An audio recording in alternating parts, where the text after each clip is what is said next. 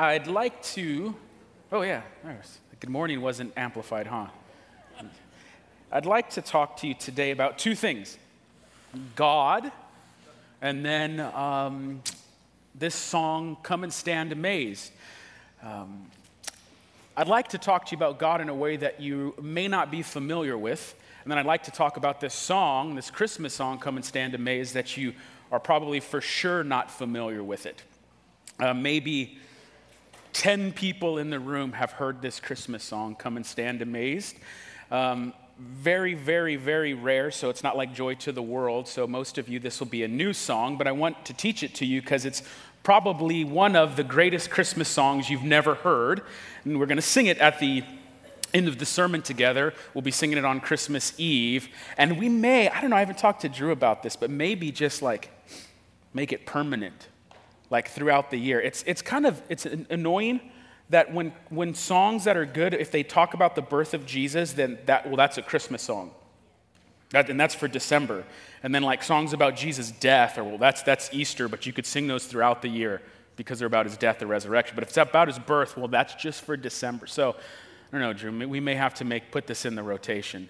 Is it not one of the top 5 worship songs that we play? He's shaking his head. He's enthusiastic. So, I want to talk to you about two things. God, in a way that you might not be familiar with, and a song that you're for sure not familiar with. We're in a little mini-series, a little mini Christmas series, going through some of the great Christmas songs. And so last week we did Joy to the World. This week we'll do this song, Come and Stand Amazed. And next week we'll do Jingle Bells. That's not true. When we talk, we'll do probably Hark the Herald Angels Sing. There's a couple paragraphs in there that are really good. When we talk about God, at least in the Christmas season, we usually talk about God coming to earth as baby Jesus. And this is called the incarnation in theological terms. And maybe one of the verses that best illustrates this concept of incarnation, God coming to earth, is Philippians 2:5.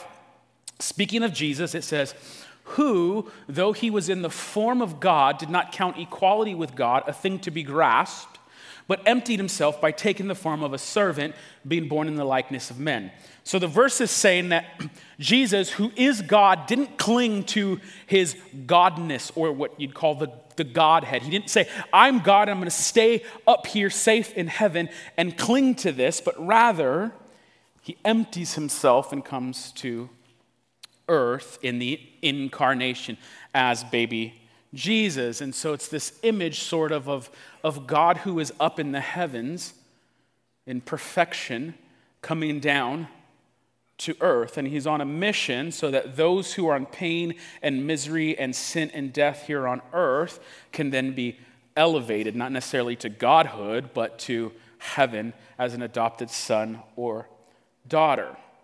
But in order to understand this idea of God being here and then emptying himself, we need to reflect on God. And so what I'd like us to do is think about God, but not just in the way that we normally do, but God in his attributes. What is God like? What's his nature? Characteristics, attributes.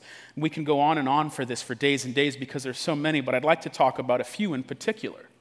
These are some pretty crazy, weird-sounding words that some of you might have heard of, but you all know what they mean by the end of the day. Omniscience, omnipotence, and omnipresence. These are some of the attributes of God. I'd like to first talk about omniscience. Anyone know what that means? All-knowing. God knows everything. Have you ever stopped really to reflect and think about that? Because it's so easy to think about, oh, God is so all-powerful, he can do anything, he knows everything. No, stop for a second. God knows everything. So it's like he knows all the stars, not just like how many, but he knows them intimately, all the planets. He knows how many grains of sand there are on the earth, how many blades of grass. Or how many blades of grass are on your front lawn? But more than that, he knows exactly what a randomly selected blade of grass on your front lawn is composed of. He knows what it's composed of down on the molecular level. How many of these subatomic particles compose the piece of grass? He knows how many oxygen molecules are in this room right now. Think about that. But he not only knows how many oxygen molecules are in this room, he knows how many oxygen molecules are in every room that ever was or is or will be. He knows how many oxygen molecules will be in a room that has yet to exist. He knows every letter in every book that's been written. He knows the entire coding of DNA in every single human being who has lived, is living, or is going to live. He knows the answer to every mathematical question that's ever been asked. He knows the answer to every possible mathematical question that can be asked, because there's questions in math that have not been asked, and there's questions with math that will never be asked by a human, but God knows every single one of them and knows the answer to every single one of them. What's even more crazy than that is that he knows all things simultaneously. So he doesn't move like us from one thought to another. So picture it like this. If you put your hand, you don't have to do this, some of you may want to, but put your hand in front of your face. You don't have to think like, oh, there's a hand in front of my face. It's like you almost know it intuitively. It's directly observed. You don't have to think that thought.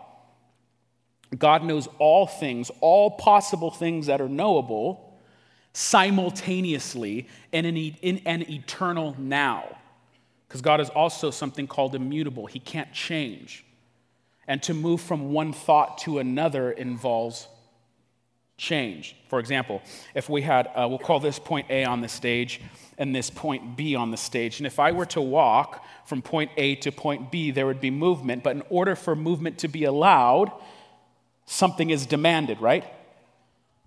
Time has to transpire for movement to occur. I have to move from point A to point B.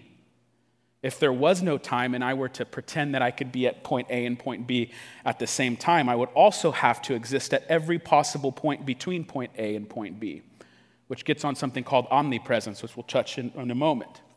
But God doesn't go from one thought to another.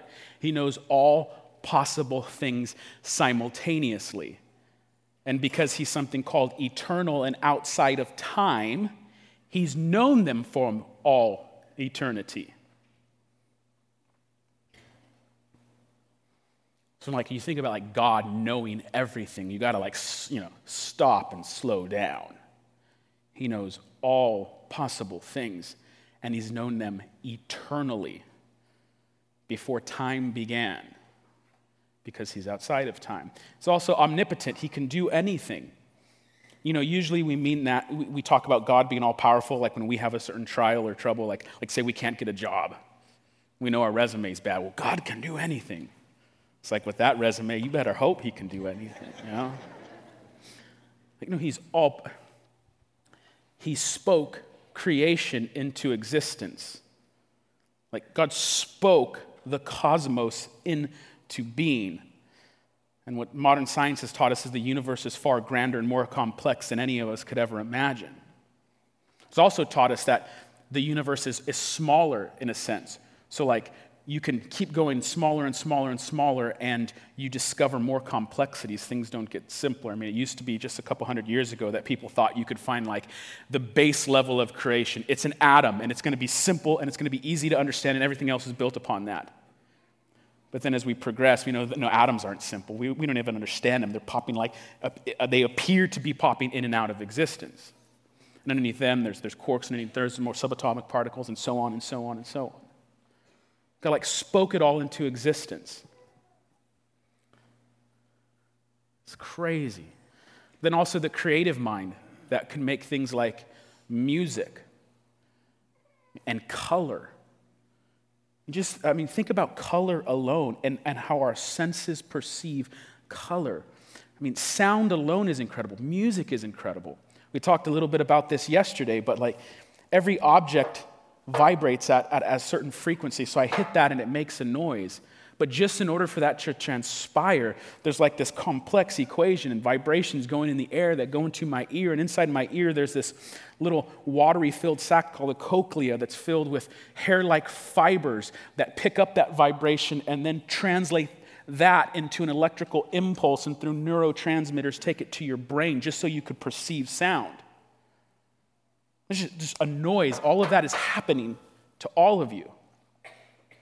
And God spoke all of it into existence. That's all powerful. Omnipresence. God is everywhere. He doesn't have to go from one place to another. Why? Because that would mean he would be bound by time. In order to move from point A to point B, that necessitates some type of time in some sense.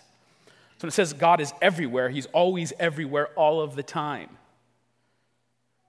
But even more mysterious than that, somehow God is everywhere all of the time, but he's not tainted by the corruption of a fallen creation. So for instance, if God is everywhere, and the Bible talks about him being in all and through all, well, when someone is doing something sinful, how is God not in that or a part of it if he's truly everywhere at the same time? There's like a mystery, a paradox to that. There's a way we can understand it, although all illustrations fail us in one sense or another. But think about, like, this is a bad example.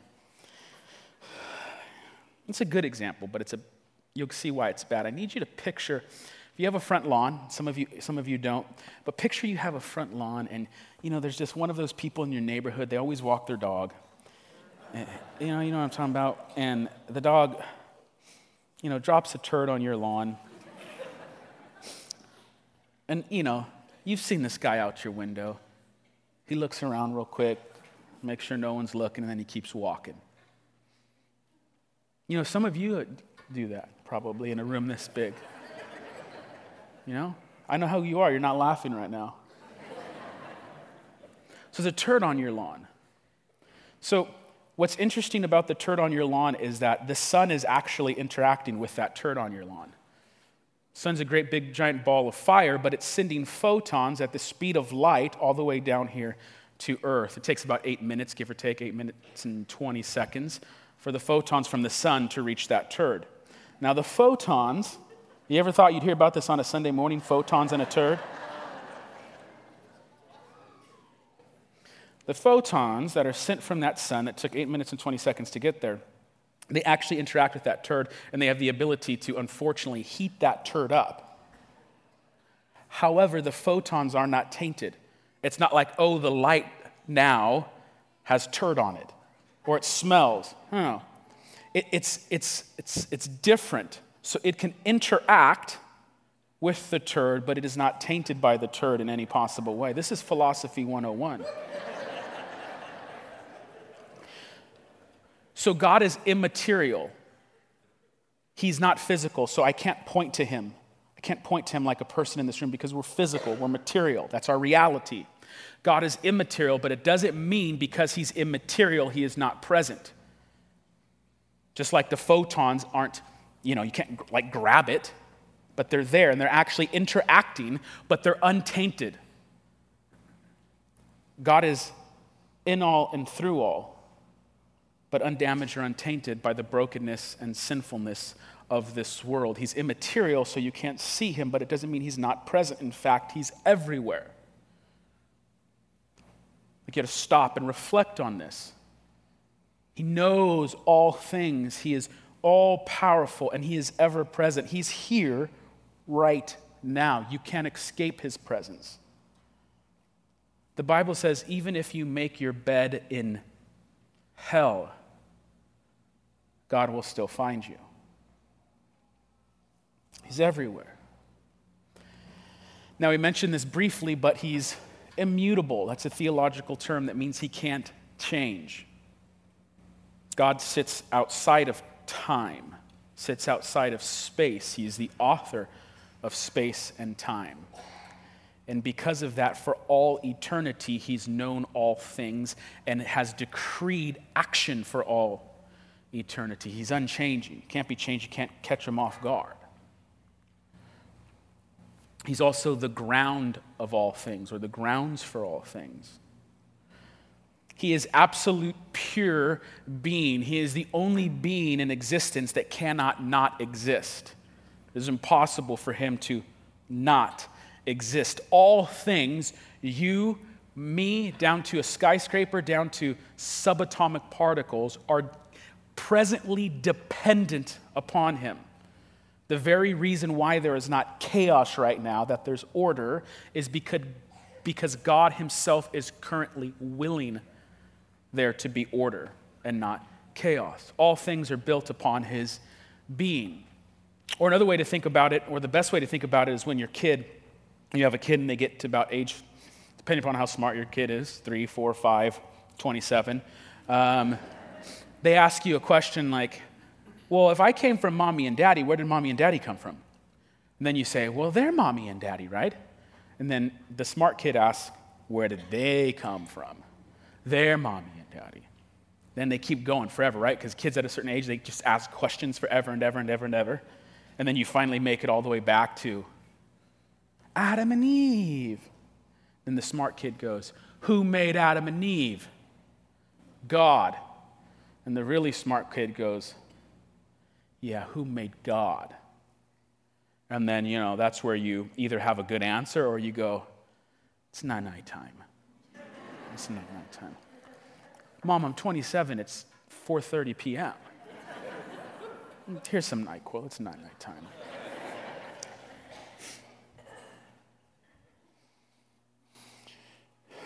This has to do with what philosophers called God being the uncaused cause or unmoved mover. So everything that comes into existence, everything that comes to be has to have a cause. It's the law of causality. Everything that comes to be has to have a cause. Or think of a table here, and there's a bunch of dominoes set up. And I knock one domino down, and that knocks the other domino, it knocks the other domino, and it knocks the other domino. And someone observes at the end of the table the last domino fell. Every domino that fell had to have something hit it to push it down. So just like the kid's question, where did mommy and daddy come from? Where do they come from? Where do they come from? The question is, well, what knocked that domino down? What knocked that domino down? What knocked that domino down? Ultimately, there has to be something or somebody that is outside the line of dominoes that has to set things in motion. And whatever that thing is that's outside of the table has to be eternal and outside of time. How do you know it has to be eternal and outside of time? Because if you have an infinite number of dominoes that are falling over on top of each other, you'd never be able to observe the last domino falling over. Why? Because you can't traverse an infinite line of dominoes. You would never reach the end. You know what I mean? So think about it like there's a domino before that, a domino before that, and a domino before that, and that goes on for eternity. You'd never get to today. So how do you know time had a beginning? Because you're here today. Because an infinite number of yesterdays could not have occurred. An infinite number of yesterdays would be impossible. You'd never reach today. So there has to be this uncaused cause or unmoved mover. That's the term they use in philosophy. And whatever that uncaused cause, unmoved mover is, it also is presently sustaining all of reality. Think of it this way. Picture an orchestra showing up one day, 100-person orchestra. They all have instruments to play. They all are great musicians, but there's no sheet music and there's no conductor. And on the count of 3, they're just going to randomly pick something to play, and it's all got to be ordered perfectly. It's like 1, 2, 3. Now, unless they conspired beforehand, even though they're all great musicians, it's not just going to magically work itself out. Now, we're just talking about 100 musicians. But I mean, you got to understand something here. Your body alone is crazy complex. Every 2 to 3 seconds, your body is pumping out, just from bone marrow, millions of red blood cells. In a drop of blood, there's roughly 5 million red blood cells. And we're just talking red blood cells. And every 2 to 3 seconds, your body's just producing this stuff. And they all know what to do. They all have been programmed. They know what to do. It's like, if you get really weird, you start thinking about, how does my hand, like this is weird, this is more weird than the turd, but like how does my hand even hold together? Like there's like glue, like it knows what to do. And then you start thinking that you realize that your hand is more empty space than physical space. You guys know that? Like everything is pretty much more empty space than physical space. Like it's not like there's a little building blocks like atoms. There's big old giant electrons circling things. It's space. But yet how things hold together. And think about it past just the human body. Think about the universe and all of its complexities is just doing what it's doing. It's been doing it for a long time, and there's order and not chaos. Why? Well, if you don't believe in God, you would say, well, because there's a bunch of laws in nature that keep them doing for that way. And I just ask the question, laws demand a lawgiver. So why is the universe presently ordered and not pure chaos? The Bible's answer would be, because there's someone who holds all things together. So there's this being called God. He knows all things. He's all powerful. He's ever present. He's immutable. He doesn't change. He's the grounds for all things. He's the uncaused cause, the unmoved mover. And on top of that, if you're a Christian, you also believe he's always good and always beautiful. Why? This will have to do with something that we say over and over again that is it's wrong, but I get the sentiment. Because there are some things that God cannot do. Remember, you're told God can do anything? There are some things God cannot do. God cannot change, so he will never act in a way that is contrary to his nature. So if God is good and he cannot change, he will always do good all of the time because it's impossible for him to not act in accordance with his own nature. Or if that doesn't make any sense and the theology and philosophy is too crazy, you could sum it up like this. God is good when? All of the time. Because he cannot change and his nature is good, it is impossible for him to do wrong. It is impossible for him to lie. It's impossible for him to commit evil.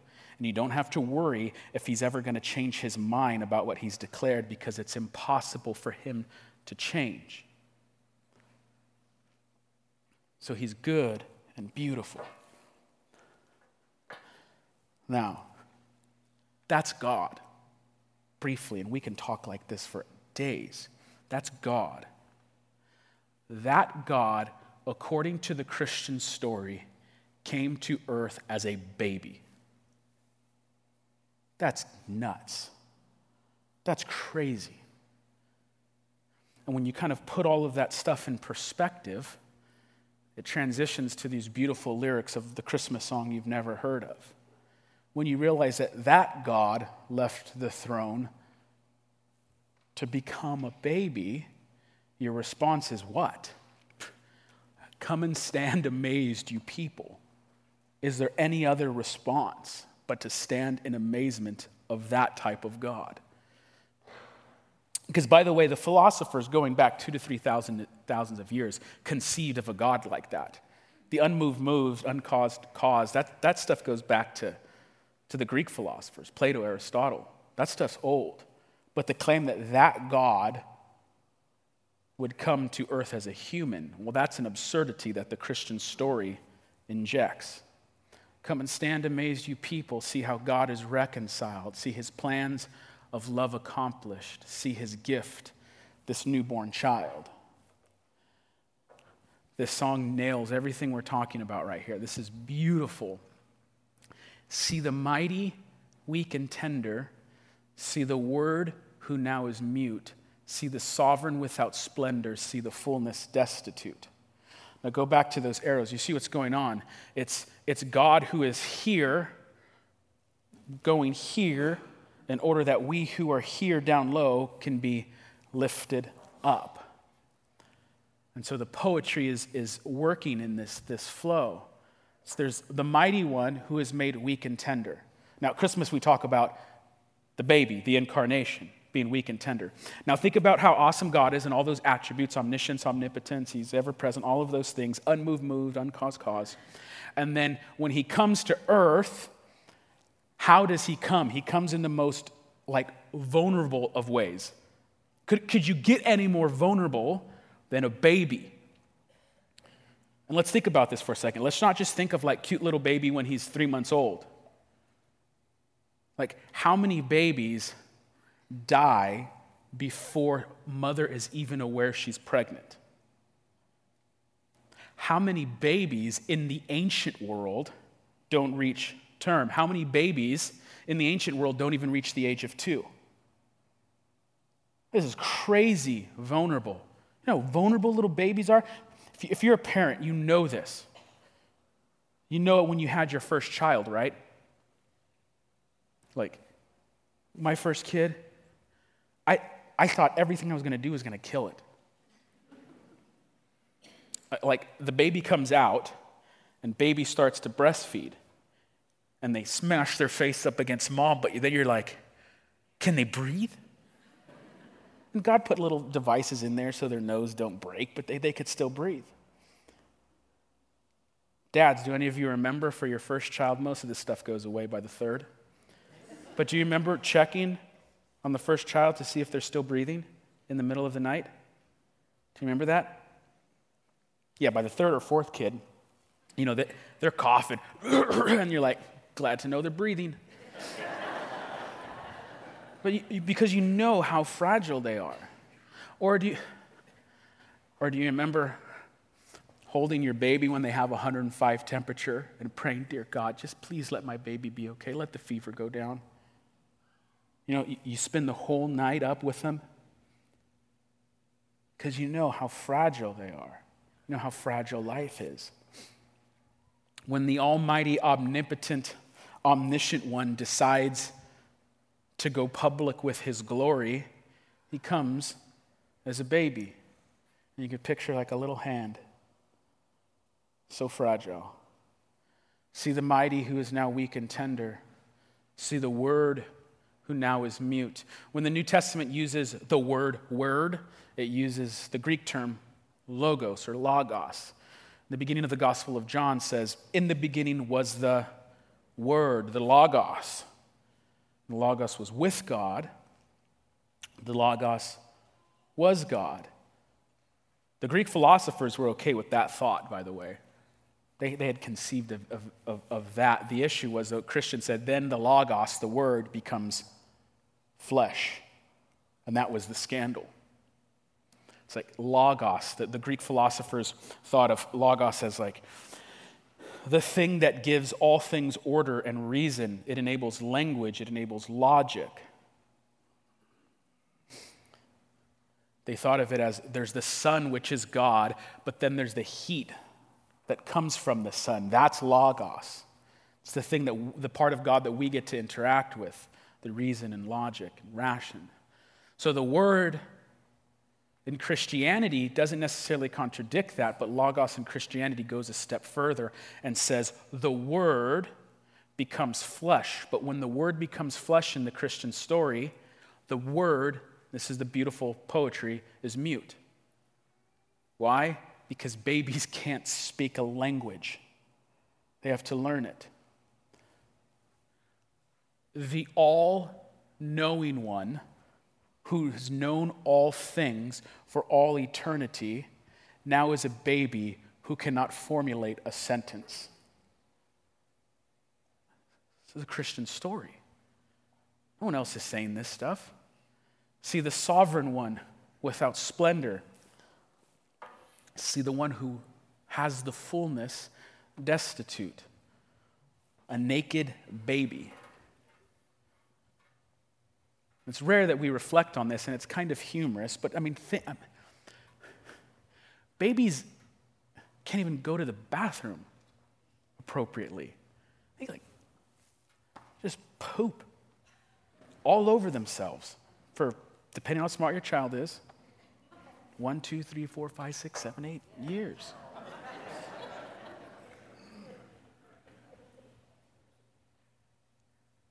This is how God comes.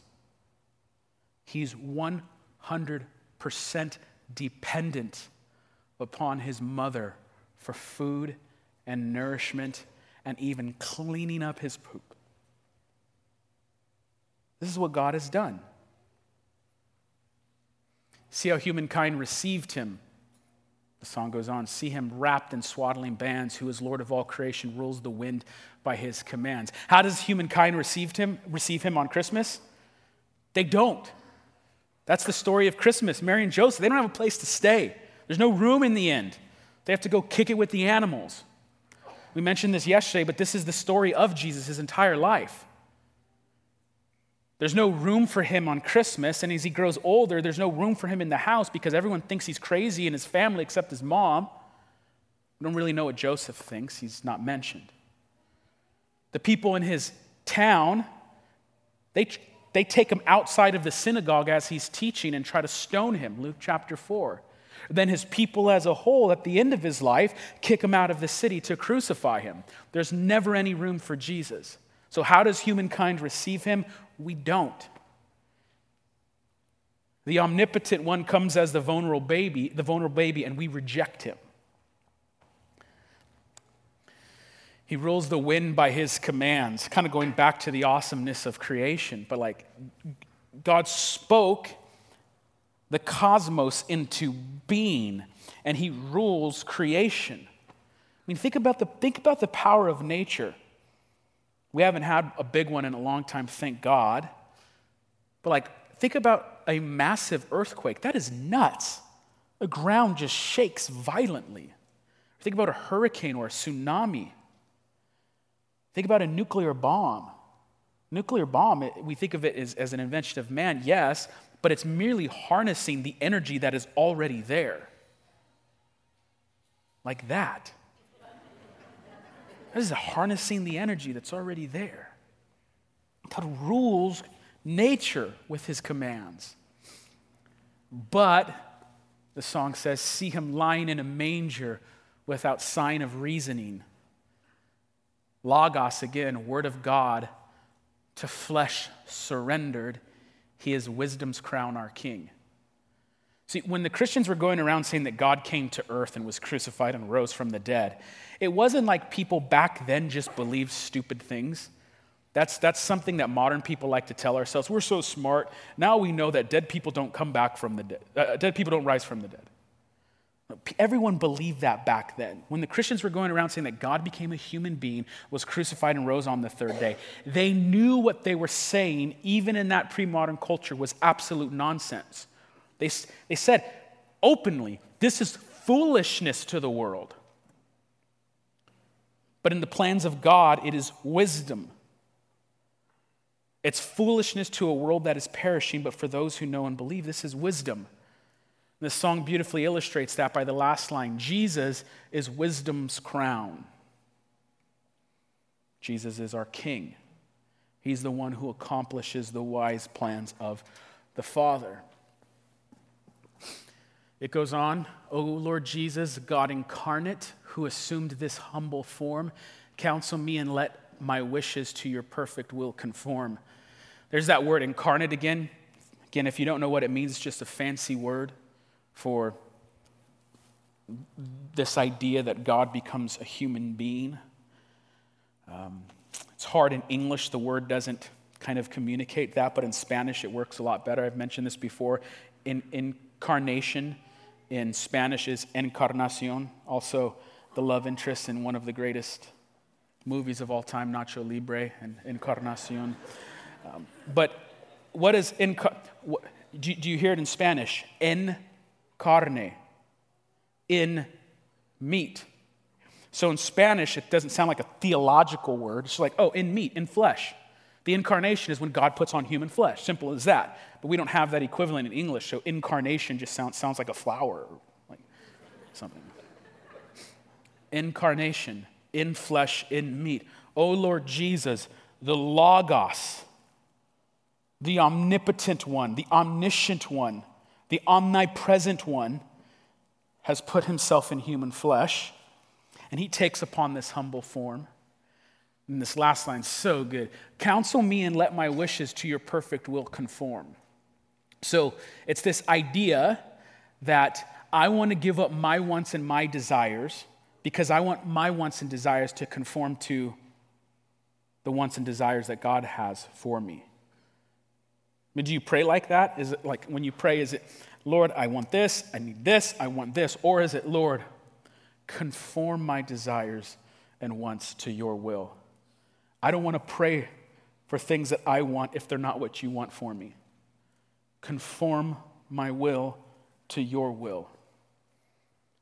Or as Jesus prayed, not my will, but your will be done. In the last section of the song, Light of Life, dispel my darkness, let your frailty strengthen me, let your meekness give me boldness, let your burden set me free. Think of those arrows again. It's this up and down type of thing. It's the light of life. Jesus is going to dispel your darkness. Through his frailty, through his coming down as a baby, you are going to be strengthened. Through his meekness, him coming down, you will be given boldness. And by him taking upon burdens, you will be set free.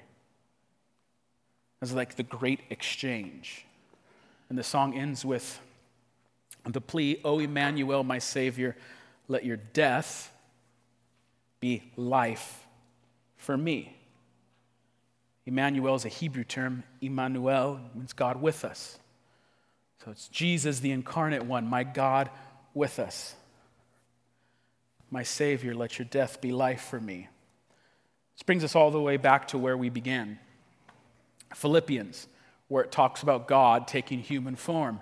Jesus, who, though he was in the form of God, did not count equality with God a thing to be grasped, but emptied himself by taking the form of a servant, being born in the likeness of man. So visualize that. God, just as we described him, then he comes down in the likeness of men, becomes a human. Then it doesn't say he just stays that, he goes even further. He becomes a servant. So King of Kings, human being, servant. Word for servant in the Greek here is doulos. It also means slave. Logos, omnipotent, immutable, human, doulos. But then Philippians actually goes even further than that. Here's the verse in context. Who, though he was in the form of God, did not count equality with God a thing to be grasped, but emptied himself by taking the form of a servant, being born in the likeness of men. Verse 8 is how it goes further. And being found in human form, he then went lower. He humbled himself further by becoming obedient to the point of death. But then he goes even further than just death. It says, even death on a cross. Crucifixions were so horrific that shortly after this time period in Latin, you weren't even allowed to say the word cross, in public. Because it just triggered the most horrific type of imagery, because it was the most cursed, agonizing, miserable way to die. I mean, the Romans, they perfected torture. And this was the worst they came up with. And so what is the image? It's God, likeness of men, lower, but no, he goes further than just becoming one of us. He becomes a servant, a doulos, but he goes even further than that because he goes to die, but he goes even further than that because he doesn't just come to die, he comes to die on a cross.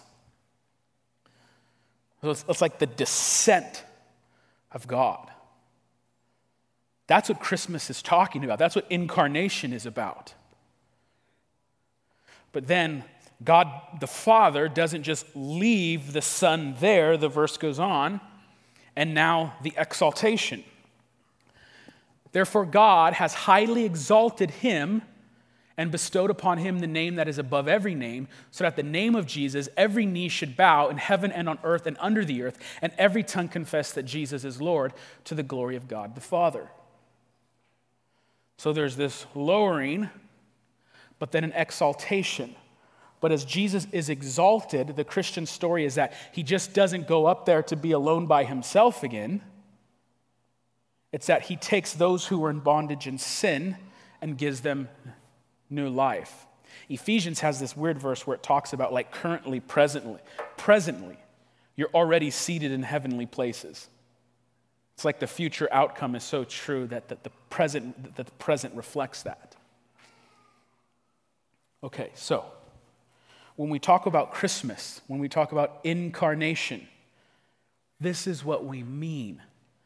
Don't think no longer like, oh yeah, God's super strong, and then he came as a baby. No, reflect on that, on the greatness of what it means to be God, and then reflect on what it means to be a baby, incapable of speaking, of providing nourishment for yourself.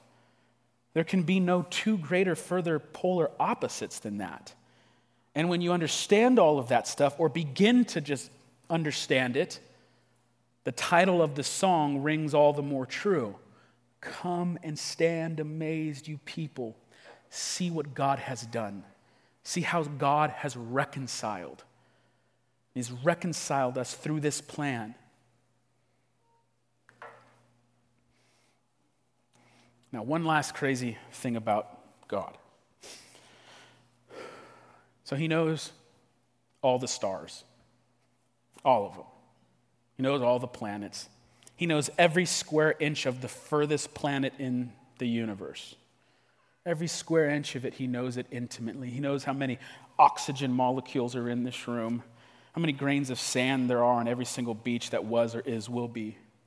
But probably more important than all of that, he knows the number of hairs on your head. And probably even more important than that, God knows your name. And even more important than that, God has known you for all eternity. In his foreknowledge, outside of time, eternally, God has known everything about you. He foreknew you. He knew all the specific little quirks of your personality. He knew the way you would smile. He knows all your faults and failures. He knows every single thought you would ever have before you even came to be. He intimately is aware of all your faults and failures. And before the foundations of this earth, before time came to be, he said, I'm going to love this one. Before you came to be, before time came to be, God knew you and said, I'm going to love this one. I'm going to save this one. And then you reflect on that God who knows all things, who is all-powerful, who is ever-present. That's to change the way you live. Or maybe a better way to say it is, friends, do you know who you belong to? Do you know who your Father is? Do you know how powerful your Father is? Do you know how loving your Father is? Do you know that your Father is good all of the time? And it's impossible for him to not be good and beautiful all of the time. Do you know who you belong to? Do you know what Christmas is all about? It's about that God loving you so much that he comes into our world, takes upon the human condition upon his back, goes to a cross and dies. Man, if you know who you belong to, you know who your dad is, you just walk differently. You go, whatever issues I have, whatever problems I have, whatever it is that's going on in my life, you tell yourself, I know who my dad is. I know who my Father is. It's the all-powerful one, the almighty one, the one who knows every grain of sand, but he also knows the hair on my head, and he's known my name before I came into being. That should make you walk differently. This Christmas and for this song, as we enter into communion, all I want us to do is to reflect on that. Who God is, what he did, and what does that make us as his children.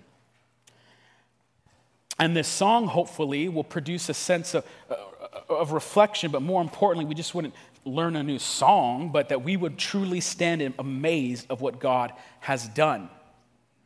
We would say, come and stand amazed, see how God is reconciled, see his plans of love accomplished, see his gift, this newborn child.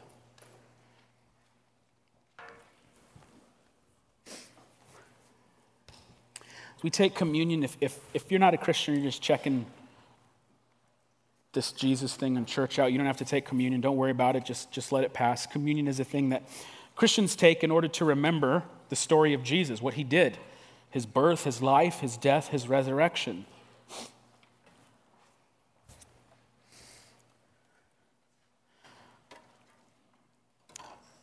But as we take this, and again, I know sometimes we can, for some people you love philosophy, you love theology, for some stuff it's not your thing.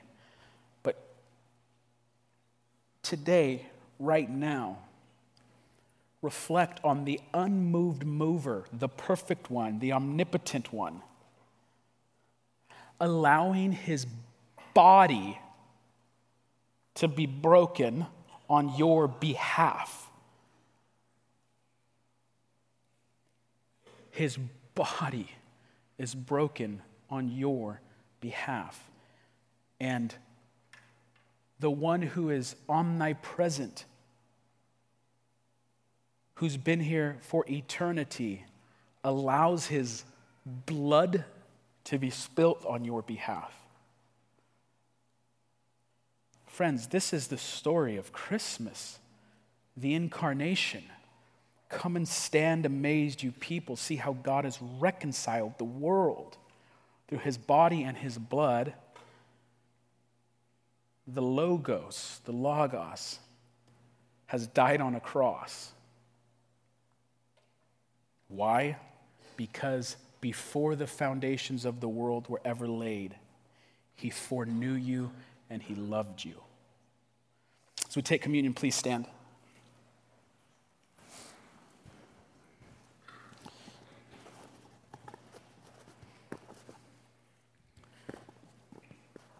On the night that the omnipotent one was betrayed, he said, "Take this bread.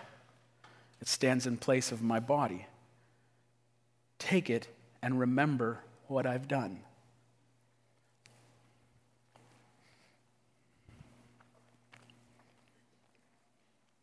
And on the night the omniscient one was betrayed, he took a cup and he said, "When you drink this, you're not only doing it to remember me, but you're declaring allegiance that you will proclaim my death and resurrection until I return." So when we take this, it's a re-pledging of allegiance that we will be faithful until Jesus returns.